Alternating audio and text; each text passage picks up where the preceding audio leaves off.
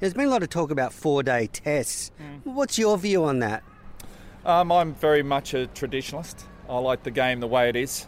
So to me, 5 days is very special, and I'd hate it to see it get any shorter. You know, the introduction of pink tests, day-night tests, I think is a great way to move, continue keeping our game fresh and moving forward. So in respects to changing how many days it's played, actually against it, I like it how it is.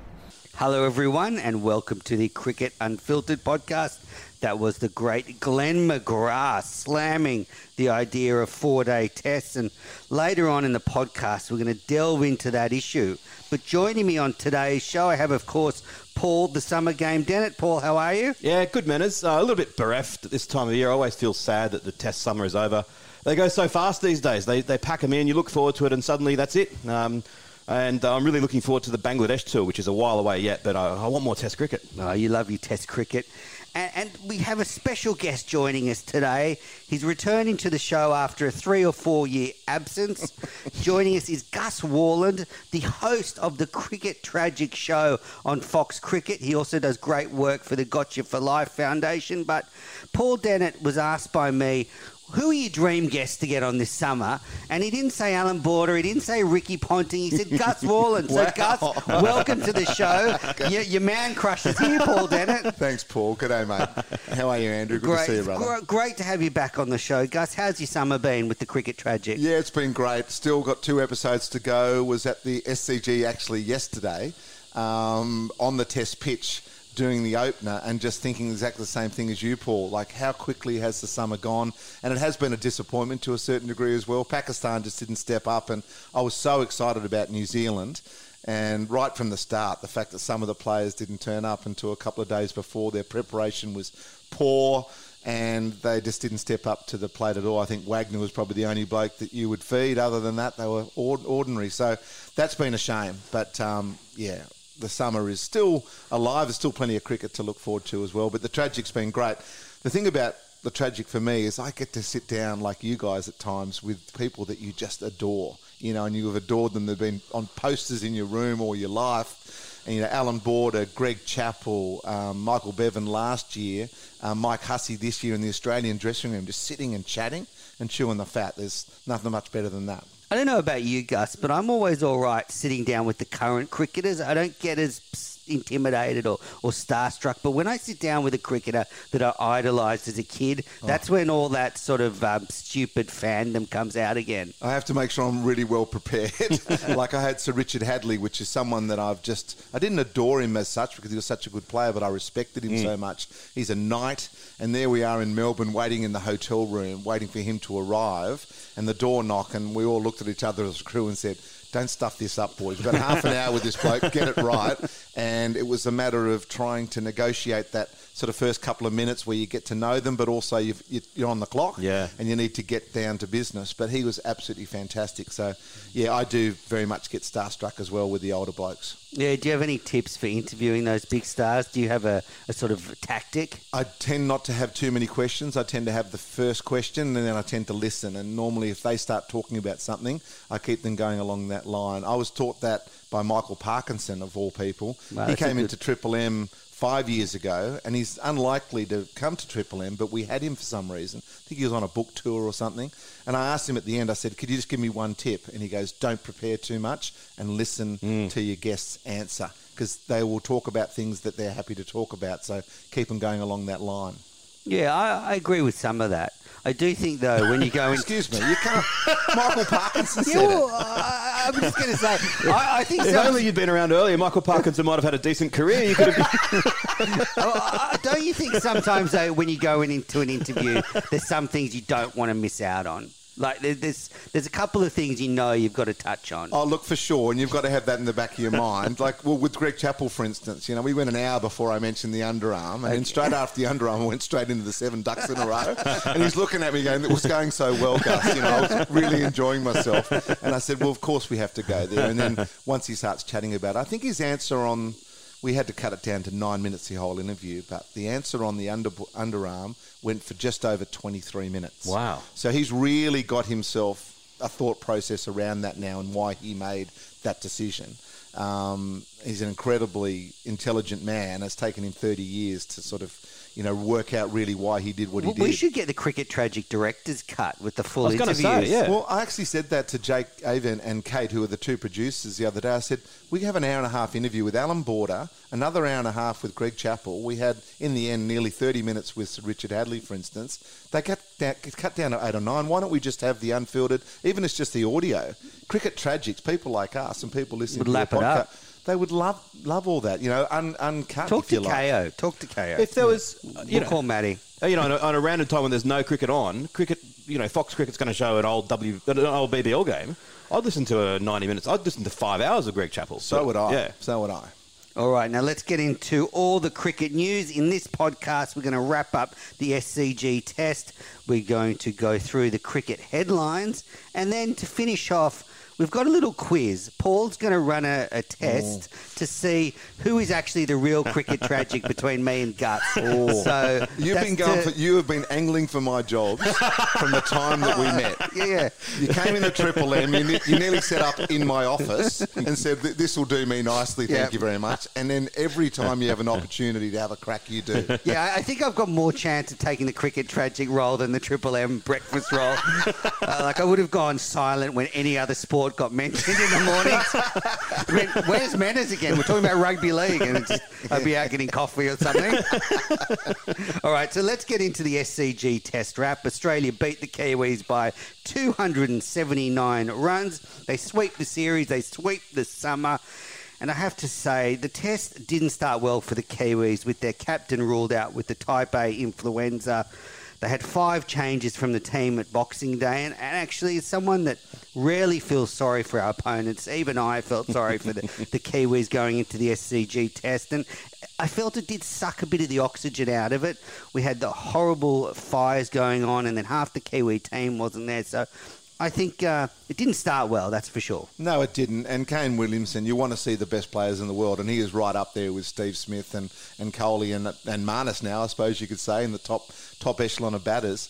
So, yeah, that was and really strange decision to leave Southey out. I mean, if you looked at his stats over the first couple of test matches, he was quality. So I just didn't understand that at all. But yeah, this their overall quality is not quite there, and on these pitches. And as I said earlier in the opener, the preparation was poor. So it was sad to hear that because the Test series was done. So I wanted to see Williamson, occupy the crease for 4 or 5 hours and get a big 100. We haven't seen that yet. He was due, wasn't he? Sure was. So that was a shame. But as Kerry O'Keefe said, the world's nicest bunch of sporting blokes, but just not up to it when it came to playing against our pace attack in particular. How good is it now? I really feel that we're on a verge of something very, very special. I agree. We're a couple of players like your Wade and your Joe Burns. They're just on the cusp at the moment, aren't they? Not quite right. Wade's probably got runs from the Ashes. It gives him credit. But Burns, if we get those positions right, or those blokes really, take their opportunities, our team is red hot at the moment with Cummins and Stark. And you got to remember Hazelwood to come back as well. And Pattinson hasn't put a foot wrong. So, yeah, it's exciting times for Australian cricket. Absolutely. And I think that, to be fair to New Zealand, as you mentioned, Gus, the preparation was terrible. You can't go and play in Hamilton, flat pitch, no crowd, cold weather. You move 5 time zones across, pink ball, 40 degrees in the shade, bounciest pitch in the world, possibly the best fast bowling attack Australia's ever had. Pink ball, no preparation, and you lose all the tosses, and then half the team gets injured and half the team gets sick. I mean, they might have outperformed, actually, based on all that. They probably should have got beaten by more. But the fans were fantastic, and I think that this is something that we should move on for. It's always been England and India are the 2 great summers, and then there's a bit of a 2 lower summers. South Africa sort of. Yeah, next. And the West Indies in their day. But bring the New Zealanders out here every 4 years, make it 5 test matches, and most teams get thrashed here. England have been thrashed here every series since God knows when, except for 2010-11. So that was the highlight of the summer for me, that we've got a real rivalry that could bubble away here. The pitch at the SCG I thought was the best we've seen in a few years. Paul and I have been hammering the SCG pitch. Especially the last couple of years, they were very slow. There wasn't much in it. But I thought we saw a better pitch. There was a little bit of bounce, but the turned, and I think the SCG curator actually did a pretty good job. Yeah, I agree with him. As I was saying to you guys, I think off air at the start, I did the Cricket Tragic opener yesterday for episode 6 or 7, and I was on the pitch and I was looking at it, and it looked really like a proper cricket pitch, and that's what it did. It gave everyone an opportunity. Then the spinners came into it, and that's why Nathan Lyon is such a wonderful spin bowler. But I was actually doing the chat as I was walking towards the Barongal stand, and the camera was up high, and we sort of had me, with the big wide shot and so forth. I did it 3 times because I kept mucking up the introduction, and the curator obviously saw this, so he sticks on the sprinklers. so change his shirt, hands through the hair, and away we go again. He was really happy with it as well, because you're right, there's so much chat about the drop-in pitches, and I'm so glad we haven't gone there, and fingers crossed it won't. At the end of the day, it's a cricket ground, but it's a multi-purpose ground, so it does make it a bit more difficult. My beloved Sydney Roosters play there, and will do for the next couple of years. The Swannies obviously are there. The A-League play there as well with Sydney FC, so I think they did an amazing job, and it was such a good vibe out there, wasn't it? Really good vibe. I love the pink test. I love the Jane McGrath Day, and, congratulations to everyone who got involved in it. Yeah, I thought the atmosphere was a little bit down on previous years. Really? I do feel the bushfires did impact the sort of national focus is usually on the Sydney Test. And a lot of country folk normally come. And a lot of country folk couldn't come down, and so there was that kind of bubbling away in the background. Okay. I always love it, though. It's always my favourite test of the year. The curious case of Steve Smith this summer. Your old mate, Gussie. We saw him bat very slowly in the test match, and throughout the summer, his strike rate has been very low. And, Paul, you were there with me on the New South Wales games. It wasn't just against the Kiwis. He's been sort of pottering away at the crease all summer, and I kind of feel like maybe he's got to be a bit more proactive in trying to attack the bowlers. What do you guys think? Yeah, I mean, to be fair to him, those 2 games at the SCG, those 2 Shield games where we were critical of his scoring rate, he got 100 in both innings. Yeah. So you can't be too critical. But it was 100 off 300 balls. It's still 100. I mean, I said at the time. And New South Wales won the games too, right? Yeah. So, and I spoke to him about that. We went to the Shaw School the day after that match, and I know it took him so long, and his first boundary, I think, was a 6. He didn't even hit one along the floor for 100-odd balls. And I said to him, so just occupying the crease, knowing what you need to do as the number 1 batsman in the world and stuff. He goes, no, I just couldn't hit it. I just couldn't time it, and he just said it's just one of those things. And I thought, you know what? I'm just not hitting it well. I just need to occupy. Yeah. But he was trying to be proactive and stuff. And, I was surprised as well. I think this summer after the Ashes has been just a bit of a letdown for him. But still, his figures are still okay, but not what everyone expected. Plus, think about the expectation that went with it. Every time he was spoken about, Bradman's name was mentioned in the same sentence. Channel 7 in particular went really big on, we've got our own Bradman and so forth. I love that. I loved it. And what's his name? McAvaney. I mean, every time he puts his voice to something, it's amazing. But I really think we have to sort of go, okay, Steve Smith is back in the team now. We're going to get what we got from the Ashes and what we had this summer, mix those 2 together, and that's pretty much where he's going to be. Let's everyone just take a chill pill a little bit, because I think the emotional link coming back to Australia as well took a lot out of him too.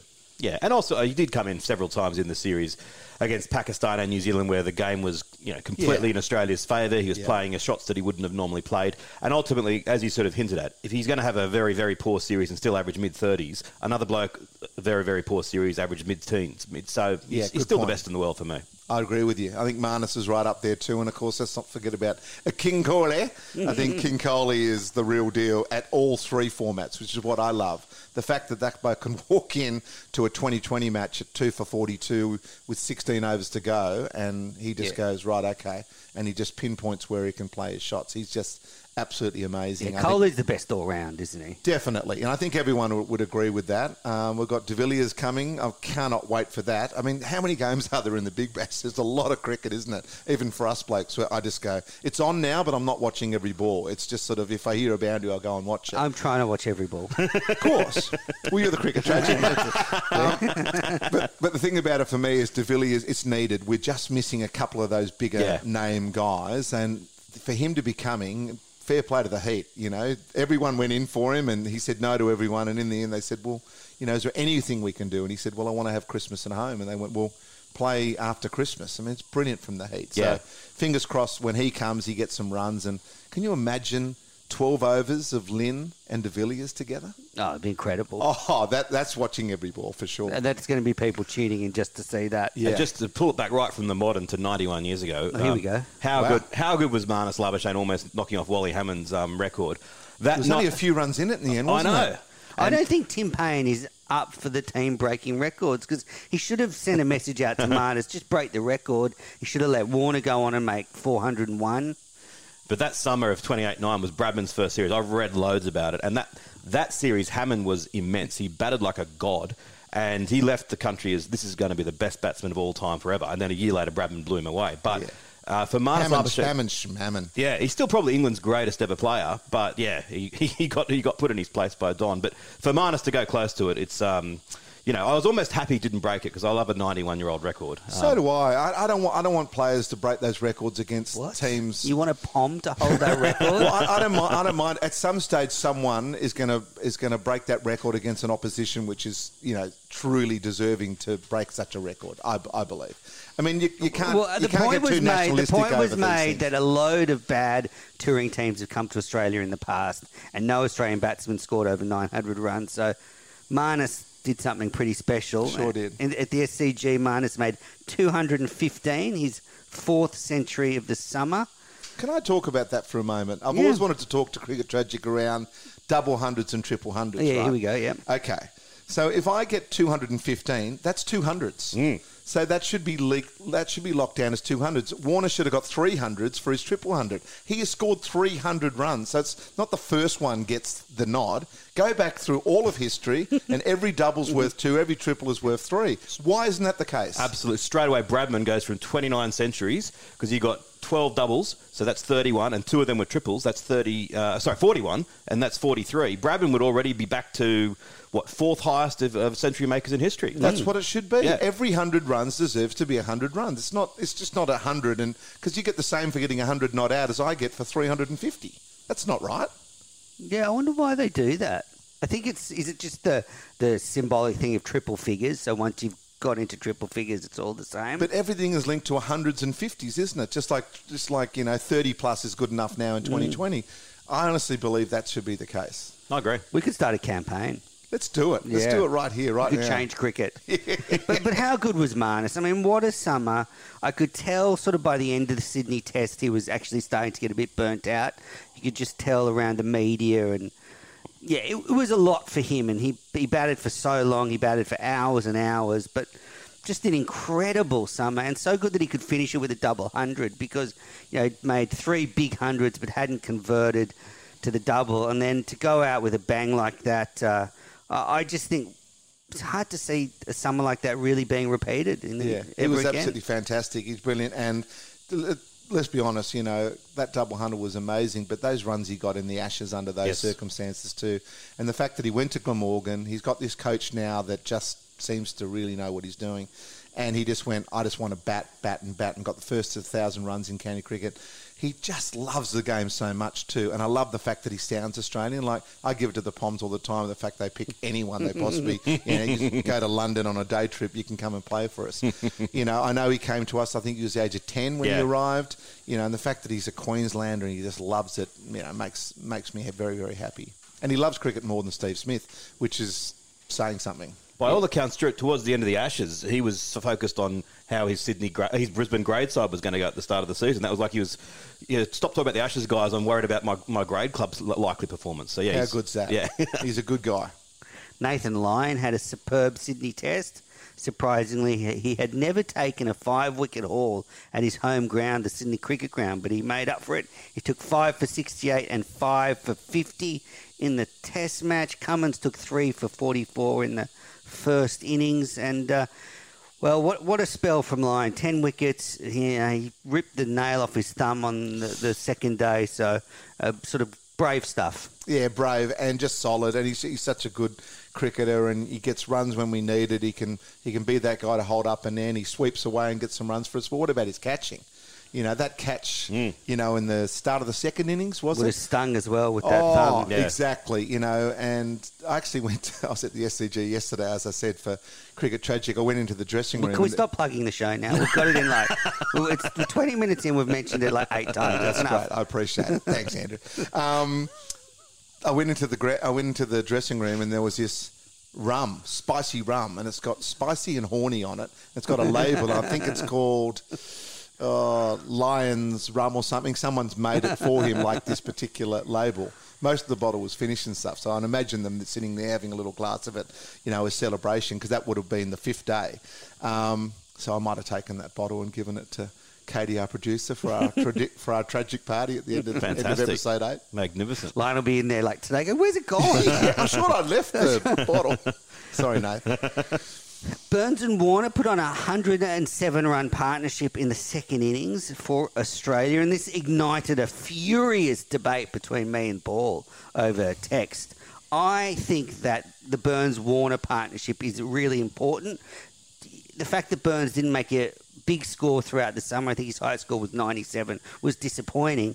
But he and Warner got Australia off to a lot of none for 40 starts. They rotate the strike very well together. Warner didn't like batting with Matt Renshaw because he used to hog the strike and didn't rotate enough. And, you know, Warner's partnered with Burns and Labuschagne because they rotate the strike very well. So I think the Burns-Warner union is a good one, and I'd like to see them persist with it, you know, at least until the Indian summer next year. I think you'll find that as well. I think that Warner likes to bat with him, and you know, it's called a partnership for a reason. It's 2 people, right? So the simple fact is, what the opening partnership is how he should be looked at. So I reckon he'll be sweet as well. Plus, no one is making runs anywhere else. No one for my side. No one's putting team. any pressure on him at all, and I think they like him in the team. I think people under pressure would be him to a lesser degree, and maybe Wade. Other than that, everyone else is sweet. Oh, I acknowledge I'm in the minority. The only person who agrees with me is my dad. Now, I just say there's 2 issues. One, whether he should be picked or not. And I probably wouldn't pick him, but I can accept... Who would you pick him who would you pick instead of him? Well, this is going to make me sound stupid. I'd pick Maxwell. To open the batting for Australia? Yes. Yeah, I think that does make you sound stupid. Just like Blundell opened for New Zealand, and they all said he couldn't open, and he did. Yeah. It touches on another of my little quirks, that I think that the insanity, the importance of batting order is, is overstated. Every time someone gets promoted to opener, they do fine. There's no anyway. But my main point is this: you can't say that you take into account what Warner scored in choosing whether or not to pick Burns. Had Burns been in England, would Warner have suddenly been able to play Broad more easily? Of course not. Had I been opening with Burns in this series, the opening partnership would have been deplorable because I would have got a duck straight away. Would you have then said, Burns, we've got to get rid of him as well because the partnership's no good? I think, yes, it's nice if they have good friends and if they're got sort of, a nice quirky relationship. But ultimately, as far as I'm concerned, there's one question. Is Burns in the best 6 batsmen in the country? If he is, pick him. If he's not, don't. And as I said, my dad and I think that and no one else does. And I'm comfortable with that. Cricket's all about opinion. I did pull up some stats, Paul, and Burns and Warner are, I think, in the top 25 of all-time opening partnerships average. I think they average over 50. For Australia or all in world? All time. So Wow. they're beating, like Greenwich and Haynes, Taylor and Slater, all these, famed opening partnerships. Well, it helped that Warner averaged 115 this summer. Yeah, I know. That's what I get your point. We'll agree to disagree. Yeah. But that's what cricket's about. That's great. And No, in fact, but Paul, he's you've wrong. got that He's wrong. That's the Well, thing. I believe he's wrong as well. However, Glenn Maxwell, he got 100 in India, and we've hardly seen him No, since. he should There's be certain there. players that just get much more goes than other blokes, and you've got to understand probably the dynamic of a cricket team. Its personality it plays a big part of it. You spend so much time together, team unity and that type of thing. So sometimes you take... The intangibles. Yeah, exactly, and they all add up. And at the end of the day, Justin Langer, he's all about that type of thing.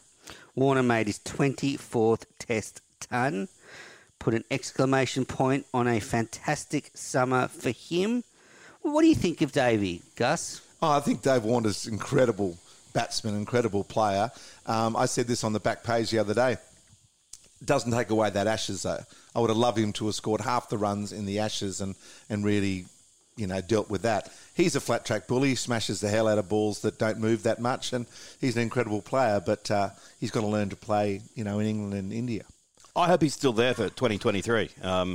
It would be a magnificent sort of coda on his career if he could go over to England and succeed. Like Coley, first time he went to Broad will England. still be bowling, imagine. He'll be 106 by then. So It's a long way off, but I'm already looking forward to it.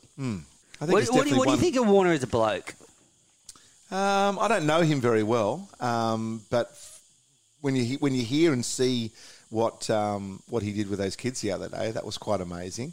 I imagine he is the type of bloke who, if you're close to him, then he's like a brother. You just do not, he would do anything for you. And people outside of his group, he's probably, hasn't got that much time for. I've never really got to know him very well, but I've certainly enjoyed watching his batting. Yeah, I mean, he hasn't put a foot wrong since the ball tampering. I think that's often forgotten. He hasn't done anything since then. Never said anything wrong in the media. He hasn't done anything that would sort of draw any more criticism. So I think that should be commended. Even throughout the Ashes, he could have lost it. Scoring 98 runs would break a lot of people, but he kept up. So I think he deserves a lot of plaudits. A lot of my Pommy mates, a lot of blokes in the Barmy Army did their absolute best to give it to him and break him and stuff. And he just smiled and got on with it and stuff. He got to commend it for that. Absolutely. All right, before we finish our test wrap, we saw on the last day a curious 5-run penalty imposed on the Aussies for running on the pitch. I've not seen this very often. Where was he meant to run? Yeah, exactly. I'd like he got to know. off the pitch, but he sort of just took a couple of paces down the wicket, David Warner. So, again, I thought that was very strange. You pick up on the no balls and stuff like that rather than worrying about these other things. The umpires have been so bad in England and then into this summer as well. They are just, at the moment, the worst that I can come. They get decisions wrong all the time, and then they nitpick on things like this. That's the type of thing that annoys me. I agree. I don't disagree necessarily, but what I'd say is that since DRS, the umpires get exposed where they never used to be. That in the old days, hits the pads, probably going down leg side. He's given it not average, probably was missing. Now the technology immediately exposes them if they get it wrong. What I would love to see is the commentators have a red and a green button. And as soon as there's a decision, bang the one, and then let's just see how we all go. Because whenever I look at it live and say, I reckon that was out or not out, and then the replay comes, I'm so often wrong. And I rate myself as an ability... in terms of my ability to umpire. But there's several decisions that Erasmus gave not out. I would that's plum. And then they've shown in the replay that it's missing by 2 centimetres, whatever else. So I have sympathy for them. And I have sympathy for them in this rule as well because I agree, where else is he supposed to run? But all they can do is enforce the law. And, yeah, they should be calling no balls more often, true. But if they step in that protected zone, they're kind of required to do it. And maybe the law needs to be changed and give a bit of understanding if the batsmen are coming further forward. But I think they're in a pretty caught between a rock and a hard place. Yeah, fair enough.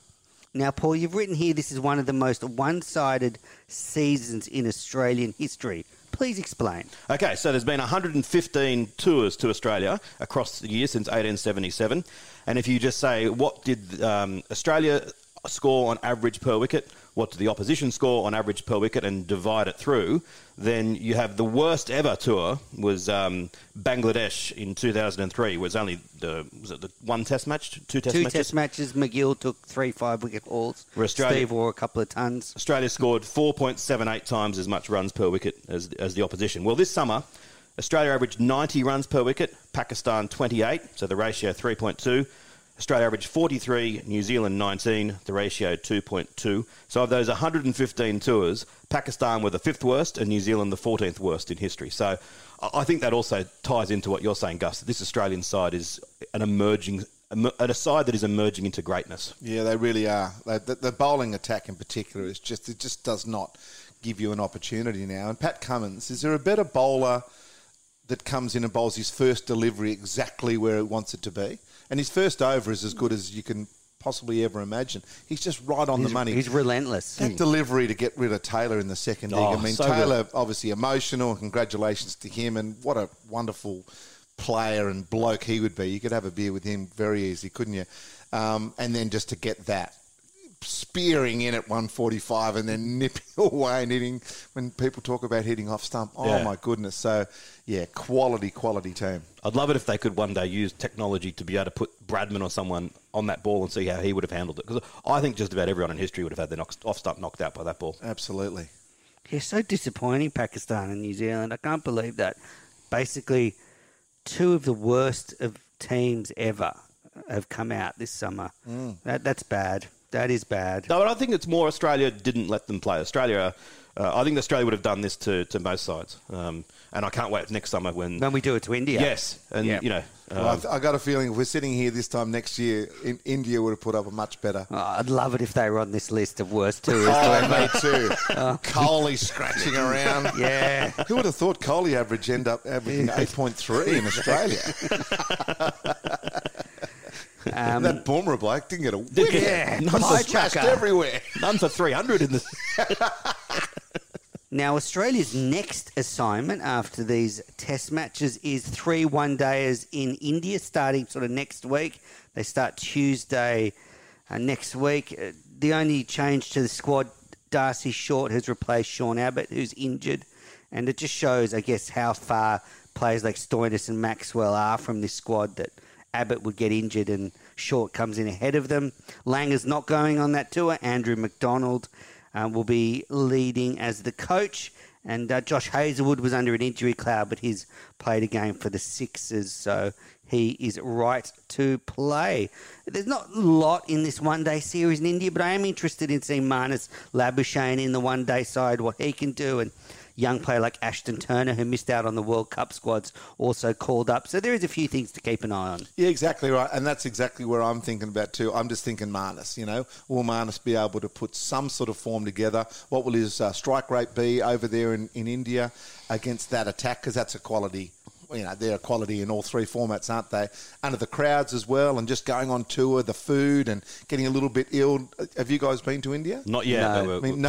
No matter what you do, at some stage, just out of life, you will get yourself a little tummy bug because life is just so different over there. So he's going to have to deal with that.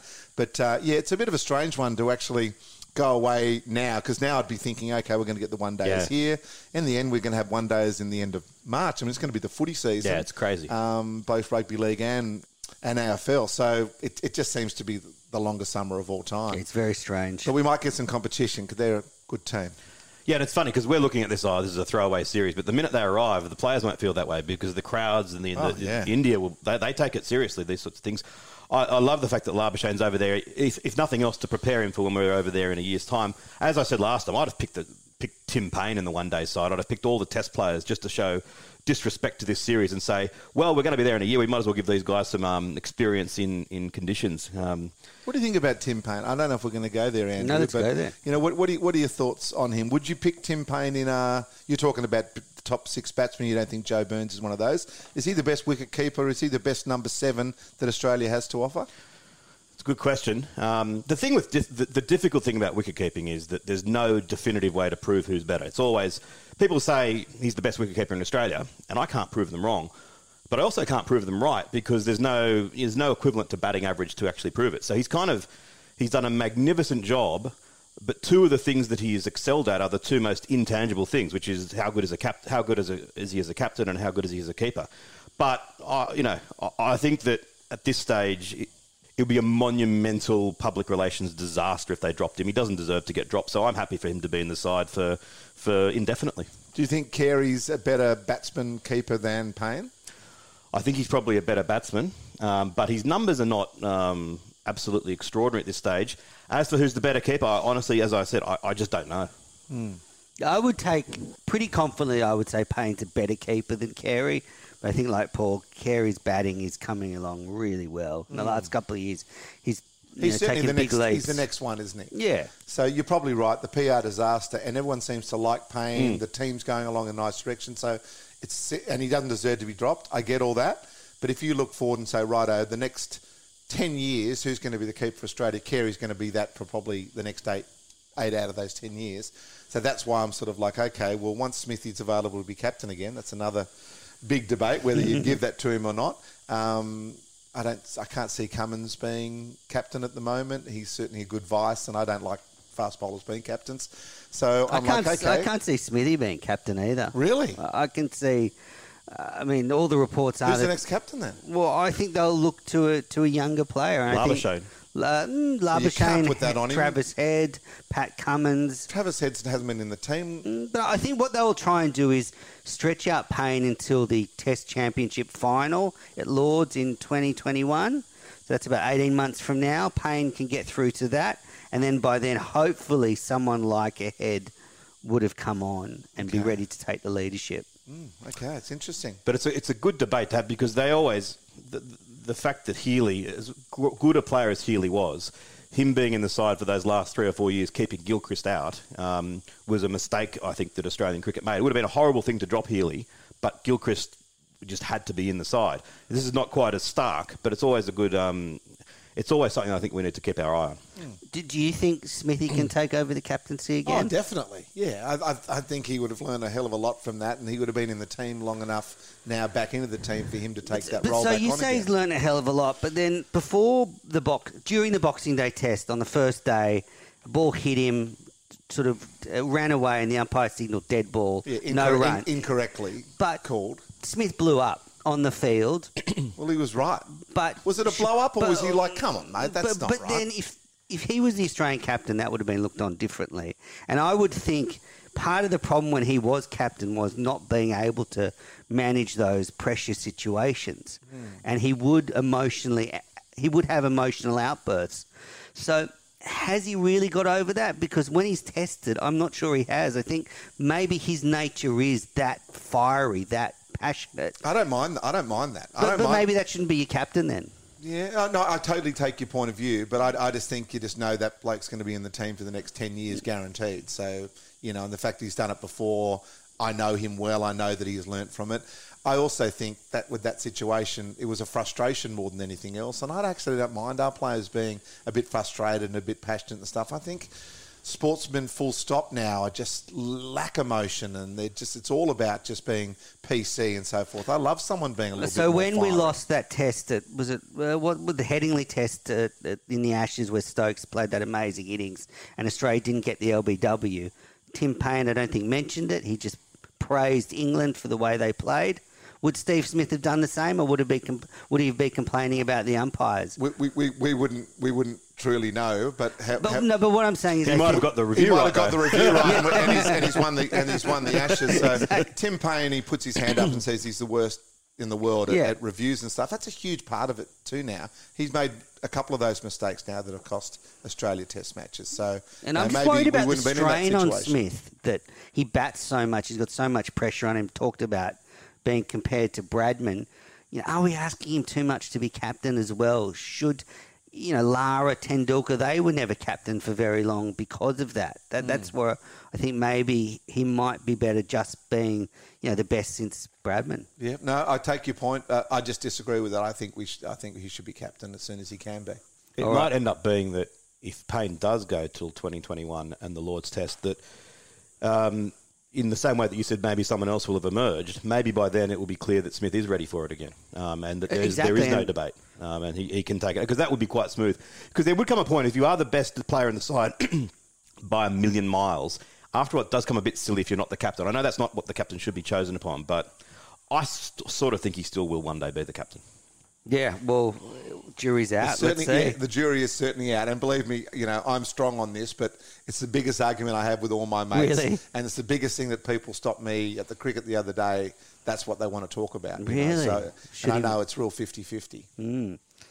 Now, I know the listeners out there have been sitting on the edge of their seat waiting for us to announce the Cricket Unfiltered Test Player of the Year award, and we've tallied up the votes. Paul, do you want to give your votes for the Sydney Test? Well, the thing was that Labuschagne before the match could only be caught if he had a shocker and if Warner or Stark absolutely blew it away. So when a bloke gets 200 in the first innings, it's sort of, so Labuschagne 3, Lyon 2, Warner 1 as my votes. And my points for the Sydney Test, Lyon 3 points, Marnus 2, Cummins 1. So that left the final standings.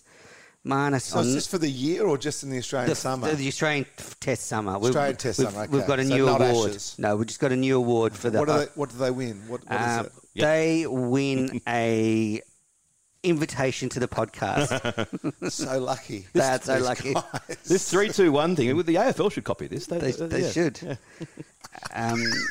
So Marnus won by 9 points. He was on 19 points. Warner second on 10 points. Stark on 9 points. Lyon 8 points. Pattinson 6 points. Head 4 points. Cummins. How did Pattinson get his points? He took MCG. 6 wickets there. Yeah, 3 points each. I think you've thrown him a bit of a bone there. I don't know, I was he bowled thinking that pretty as well. well. Even though I was one of the ones who awarded it, I was thinking, Yeah. who are these blokes? Well, is this after your Christmas party? Smith did not get one vote all summer. So That's probably fair enough, and he'd cop that. I think. Yeah, absolutely. All right, we're going to take a very quick break. I just want to remind you, if you could go on and rate and review the podcast on whatever app you listen to the show on. I've got some cracking reviews to read out next week. I cannot wait to read these out next week. So go and add your review. Do you read out the good and bad? Yeah, I've got a good bad one to read next week. One that a little bit of interruption problem that Menace has got, interrupting the guest. All right, on that note, we'll be back in a sec.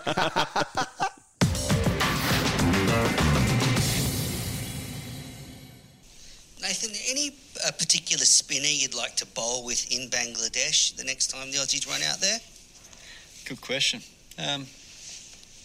No, ask Trevor. Welcome back to Cricket Unfiltered. Good answer. And that was a very good question, Andrew, by the way. Thank you. Yeah, I was trying to dig a little and see what Lyon would say. I didn't get much out of him, but I want to just psychoanalyze that response before we move on. I would think the fact that he didn't mention Swepson is telling. I think he is the type of guy that would go, if I mention anyone, then everyone else is going to be a little bit peed off, and maybe that might change Trevor's thought process. So he said good question just to give himself a little bit of time, because you are a smiling assassin, Andrew, let's be absolutely honest. Oh, absolutely. You've got one of those faces like he's just so lovely and kind, but you're actually got a little bit of an edge to you. Oh, yeah. So he's gone, okay, and then he's gone, I'm going to play this straight back to the bowler. And he's probably done it right. Who do you think should be the spinner that goes with Lyon? I think Stephen O'Keefe should go as the second spinner. They won't take him, though, will they? But I think that's a mistake. I agree with you, Menace. I think Steve O'Keefe, but I agree with you. I don't think he's on their radar. I mean, he said that as much in the other day on the Big Bash. He said, cracker told me a couple of years ago I was gone. So it's like... Yeah, and he's got a bit of an injury and stuff at the moment too. He's not playing every match for the Sixers, is he? No, but he'll be right by the time. He's unreal. I think he's been underused as an Australian bowler. But, yeah, Swepson seems to be the one. I mean, ask Warnie. Warnie's always got a couple of opinions on spinners, and why wouldn't you? You know, the greatest of all time. Tell you the way he bowled the other day in the lunch break, that's who I'd have. Shane Warne. Goes okay, doesn't he? He was so nervous about that. He thought, if I bowl this and it doesn't, land, or if I bowl it, big no ball or a big full bunger on leg stump or something. But no, he just nailed it. His first ball was like a gutting ball. It was like, unless they edited it. That was live. He could bowl in Test cricket now. He wouldn't want to bat or field. That's the problem. If you could just sort of wheel him out for 10 overs, he'd do it. Yeah, or pop him in at first slip. He probably wouldn't mind it too much. Yeah, no, he's quality. All right, let's get into the... If you didn't know already. Yeah, he's all right. Breaking news on the podcast. And Bradman was a really good batsman as well. And for the bleeding obvious, tune into Cricket Unfiltered. Now let's get into the headlines, brought to you by Piccolo Podcasts. An unfortunate incident in the Big Bash where Marcus Stoinis was fined for calling Kane Richardson a gay slur, which begins with F. That's been reported. I guess the main articles that came out after this were by, I guess, the leading journos at the Australian, Hay and Lawler, were Emily Smith gets banned for a year for making a joke on Instagram. Marcus Stoinis gets a fine for using a pretty terrible slur. Doesn't seem fair, does it, Gus? No, it's not fair, but life is not fair, and these rules and regulations and so forth aren't fair either. You're always going to sit on one side of it or not. The thing about it for me is that why would he say that? Surely he understands that the world is a very different place now to the world that perhaps, we grew up in when we were young. I got called that often. I got called it last season, and they put fat in front of it, and I just cop it because that's what I'm used to. But the world is a different place, and he just has to learn that, and he'll learn it the hard way in the hip pocket, I suppose. But a couple of games probably would have been better. I think that the Emily Smith ban, the more I think about it, just seemed far too long. I know they suspended 9 months of it, but 3 months for a little joke. Maybe the Stoinis one, maybe they just about got it right, but the Smith one should have been vastly, vastly lower, maybe. Yeah, I agree with you. I think considering Marcus Stoinis had never offended before, I think maybe he deserved just a suspended sentence, but yeah. Plus, you would have had 48, 72 hours of national and to some degree international opprobrium, if that's the right word, embarrassment. I don't know what that word means, but it sounds awesome. It didn't help that I got it wrong the first time. I might have got it wrong the second time as well. Someone will let you know, no doubt about it.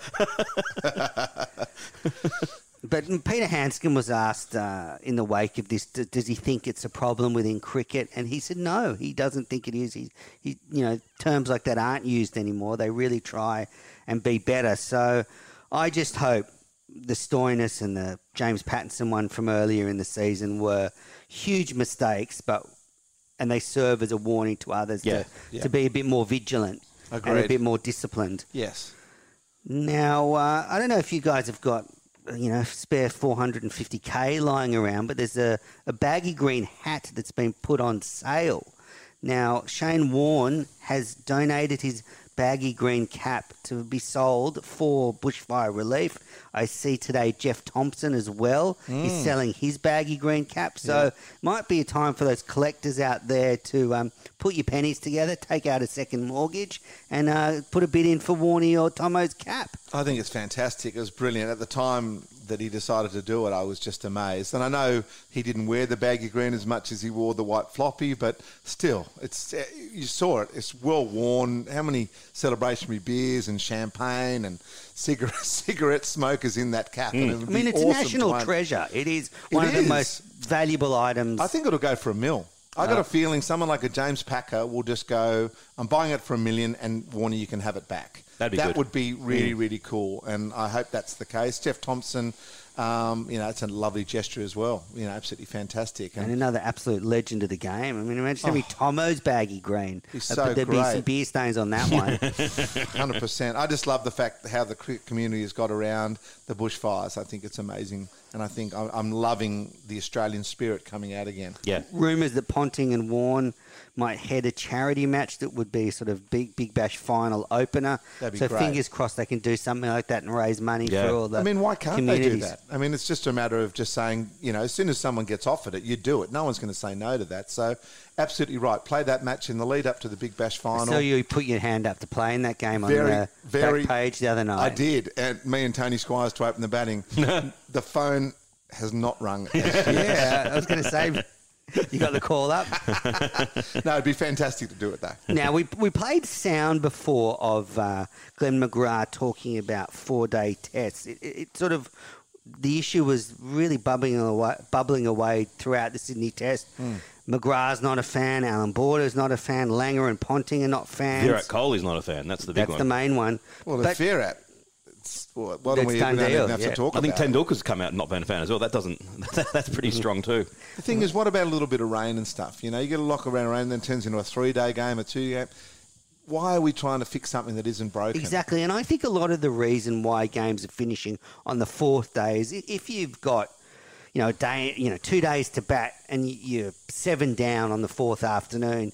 A lot of the teams now, they don't even try and take it to the 5th day. They just get out and the game's over in 4 days. But if you had no option of the 5th day, you'd have a lot of 4th days of just dour cricket, teams batting it out, just trying to get a draw. I mean, you think about this summer against Pakistan and New Zealand, they might have legitimately tried to play for draws knowing that with 4 days they might be able to get away with it. So I think it's a big mistake. I do not mind, though, if smaller nations want to host some 4-day tests. I think I said to you the other day, Paul, say, Afghanistan's playing Ireland, and rather than playing 2 5-day tests, they want to play 3 4-day tests. I don't mind that, but I would hate to see it become mandatory so the Ashes was played over 4-day tests. I just could not cop that. No. I don't agree with them either. I do understand the arguments in favour of them. The one thing that would be very good would be if every test match other than the Boxing Day and the SCG test, we always knew that a test started on a Thursday and finished on a Sunday like a golf major. that would be good. That you would actually have people buying tickets to the Sunday. At the moment, if there's an exciting finish on the Monday or whatever, there's usually nobody there. So that part of it would be all right. And just to explain to the listeners, there is a regulation that there needs to be, I think, a minimum 3-day Yes. gap between tests. So you can't really have tests on consecutive weeks. And like you can't have, tests Wednesday to Sunday and then starting the next Wednesday, No. a 5-day test because you need a bigger break. So that's why there is some push for the 4-day test. And the ultimate thing is that unless they get the over rates right, I would never even want it to be considered. If they could get the over rates right so that they could squeeze in almost as many overs you'd get in a 5-day test in a 4-day test, then I could start to see. But I take your point, Gus, around the rain. If the rain comes, that's still going to be a problem. Aren't they talking 98 overs or something? They're not getting through 90 at the moment. The extra half an hour is a guaranteed lock in every single game and stuff. They go so slowly now. It's an entertainment business. We've got enough T20s and 1-days and all those sort of comps if you want your hit and giggle. The only stuff to me that truly matters is the test matches. So 5-day test matches, that's it. Lock it in. It's been going on for a long time. Why do we have to change it? We're going to turn the 18 holes into 16 holes or 9 holes or whatever it might be. Just let's leave it the way it is. 4 tackles in rugby league. Yeah, just let it go. Yeah, but I can agree with you, Mez. In some instances, that's fine. But for the Ashes, it would be disappointing. And that's one of the reasons they actually got rid of them back in England. Used to have 4-day test matches. And they were having so many series where they were getting nil all going to the final test and had to play a timeless test to finish it. So, yeah, I hope they stick at 5. We are not fans of 4-day tests. I'm also not a fan of seeing Elise Perry in Victorian colours. It's a disgrace. What's happening She here? got her first wicket in a third over today, knocked over someone LBW I saw, and I'm just like, it just makes no sense at all. I know she's down there because her hubby lives down there and he's playing down there in Melbourne, but... Couldn't the Waratahs have signed him? I don't even know his name, this guy. But couldn't they have signed him to get him in New South Wales to keep Perry? Yeah. That's not a slight on him. You haven't heard of anyone. You haven't heard of John Eales, have you? No, I have heard of Eales because back in the late 90s... You can be in love with more than one sport, brother. Yeah, I am. I am. Anyway, what's your other sport? I mean, if cricket is the number one, what is your next sport? Baseball. American baseball? Yeah. Okay, who's your team in America? Red Sox. Red Sox, okay. Yeah. They're from which city? Boston Red Sox. I just double checking. Oh, whatever. Okay. Is there more than one team in Boston? No. So we're not going to How many strikes? How many strikes till you're out? I'm not going to get into a baseball He's actually discussion. a pretty psychopathically big fan of baseball. Okay, Yeah. that's good. Good. Well, you're happy to know I'm a Roosters fan. Yes, so well don't played, worry brother. about that. Thank you. Back to back, baby. Yeah, so Elise Perry's gone to Victoria. So, yeah, So sad. very sad. All right, we're going to take a final break and then we'll be back to wrap it all up with the quiz run by Paul Dennett. And I've been in touch with Fox Cricket, and the winner of the quiz gets to host the Cricket Tragic next summer. So a lot at stake.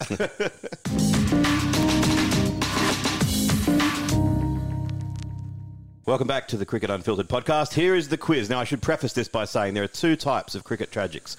There are those who love the game but can have a normal life, and I would put Gus in that category. And then there are those who love the game a bit too much, and it's a different level of tragedy, and that's where you are, Menners. So I just wanted to get that off the bat. Okay, so the way... Nice, Paul. I like it. Yeah, like Gus can go on the radio and be funny, entertaining, string sentences together. Has friends, probably. I do have friends. Yeah, run a charity. Yep. That type of stuff. The important stuff. This is only a game, cricket. Exactly. Well, that's why you're going to lose. Bring it on. Let's go. So what we'll do, I'm going to ask a question to each, and if you get it right, you get 1. If you get it wrong, you get nothing. And if you get it wrong, the other person can have a go. And we'll just see how we go. All right. Andrew's never looked so confident in your life. Look at him. First question to Gus. Which Australian batsman scored a heroic double century in the Tide Test in 1986 and ended up in hospital? Dean Jones. Yes. Well done. Menners. Easy one. This might be rigged. When England toured Australia in 1861...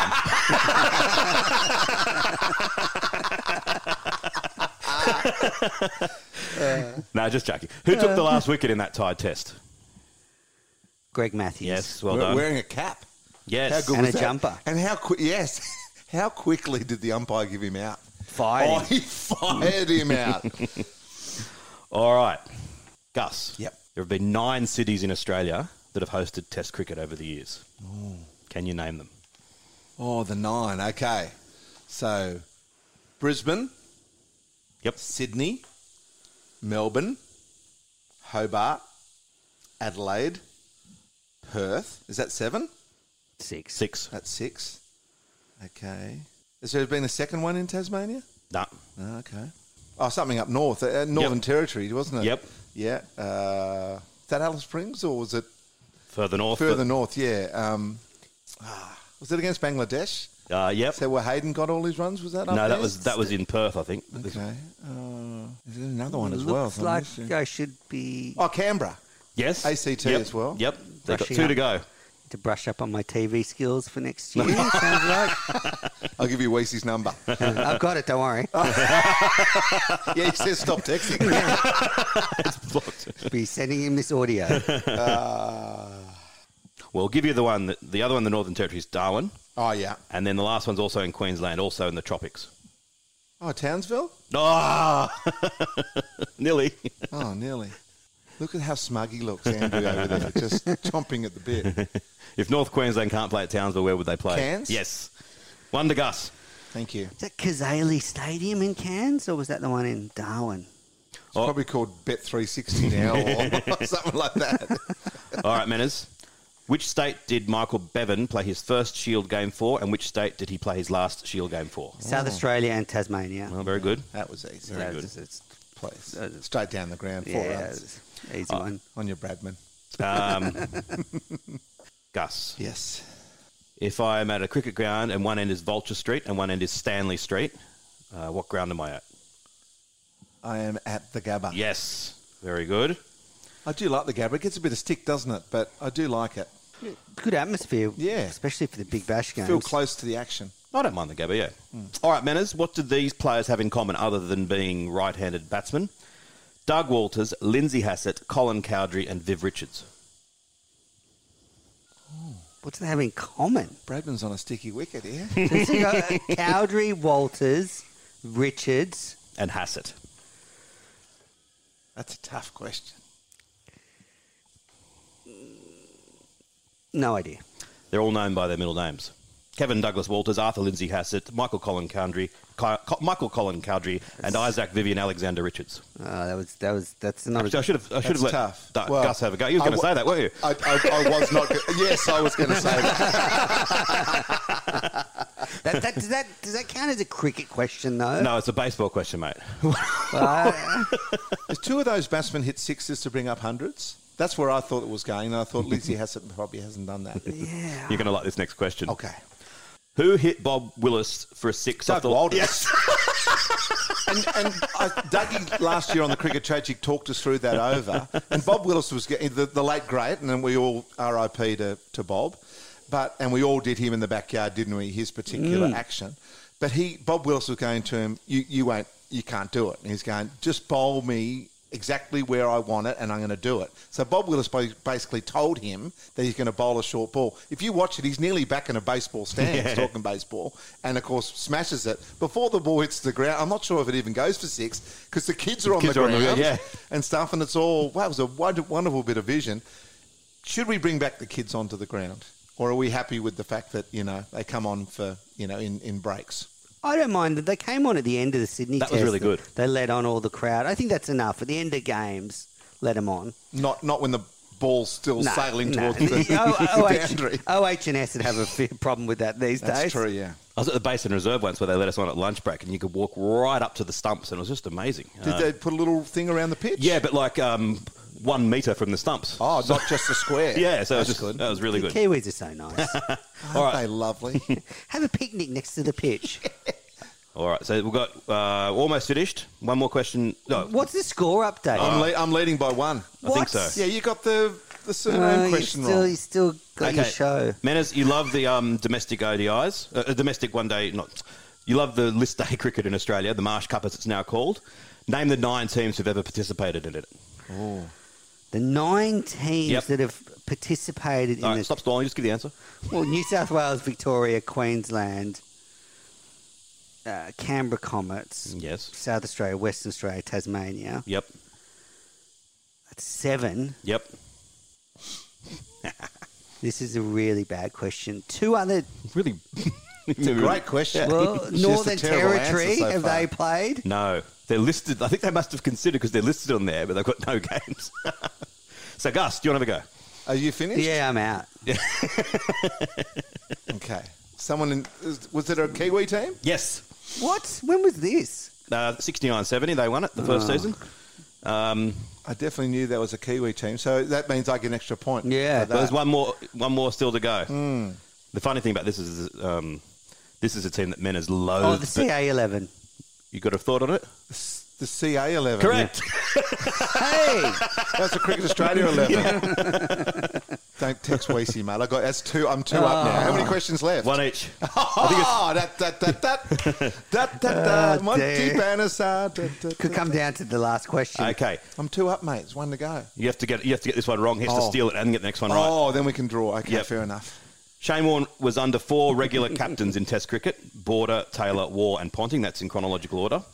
As you would say, of course, you know these things. And this is we have to just assume that I understand Shane Warne here, but based on what I think, who do you reckon that Warne would rate in order from best to worst captain? Or worst to best, which order you want to put it in. Okay, name me the 4 captains again, please. Border, Taylor, Steve Waugh, Ricky Ponting. I would say Ricky Ponting 1. I would say Steve Waugh 4. I would have Taylor 2. Border 3. Border 3. What would you say? So best to worst, yeah? Yep. Best Taylor, second Border, third Ponting, fourth Steve Waugh. No, I'm going to have to go with Meadows. Yes! On the assumption that I know Shane Warne's thoughts. Yeah. So we're both right with the 4th. Yeah. Oh, yeah. That was never in question.